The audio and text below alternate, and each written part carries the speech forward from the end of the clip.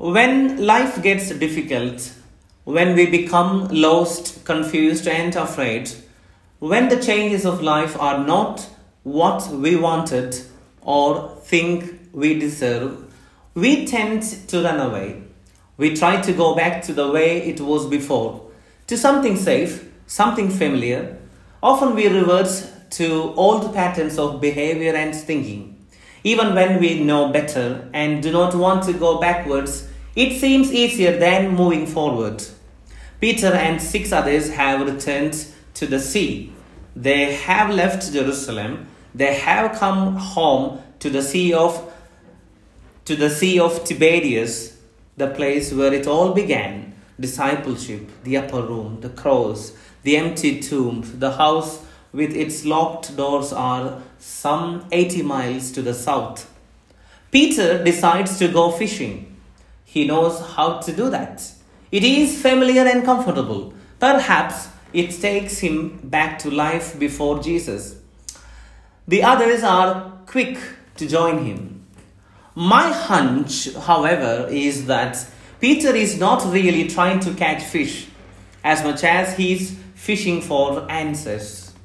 We can leave the places and even the people of our life, but we can never escape ourselves or our life.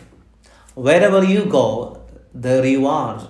Peter may have left Jerusalem, but he cannot get away from 3 years of discipleship, the Last Supper, the arrest, a charcoal fire, denials, a crowing rooster. He cannot leave behind the cross, the empty tomb, the house with his doors locked tight, the echoes of peace be with you. So he fishes. Peter fishes for answers what I have done.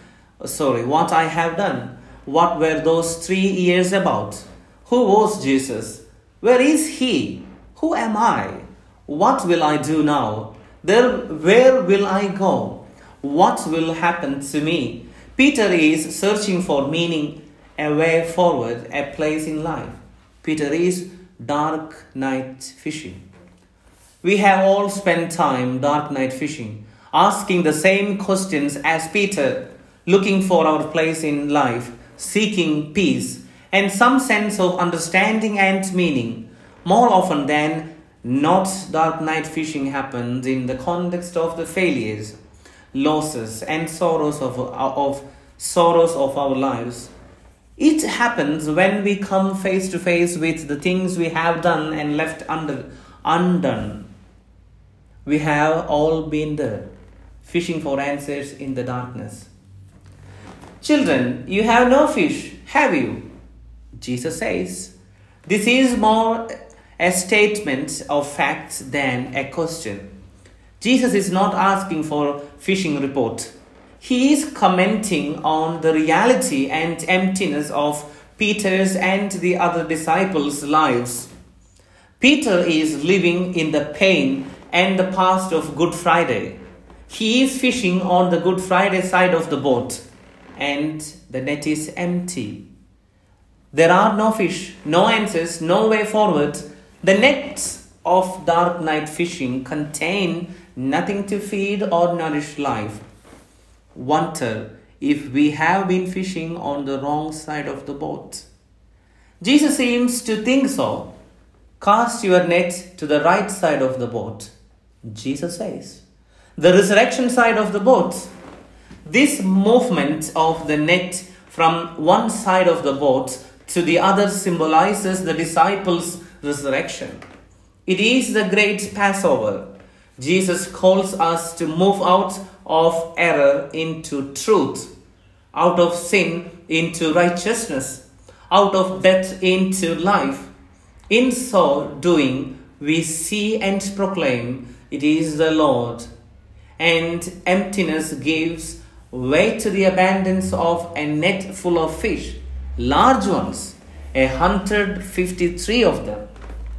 Darkness dawns a new day with new light. A new charcoal fire kindles hospitality in place of the cold ashes of rejection. The Last Supper has become the first breakfast. Confessions of love overcome denials of fear. It is the Lord. Dark night fishing is over. This is Easter. Good Friday is real. Pain, death, sin are a reality of life. But the greater and final reality is Easter resurrection. Follow me, Jesus says, and live as resurrected people. Follow me and fish in a different place. Follow me. Follow me is the invitation to examine where we have been fishing. On which side of the boat do we fish? On which side of the cross do we live? Good Friday or Easter resurrection?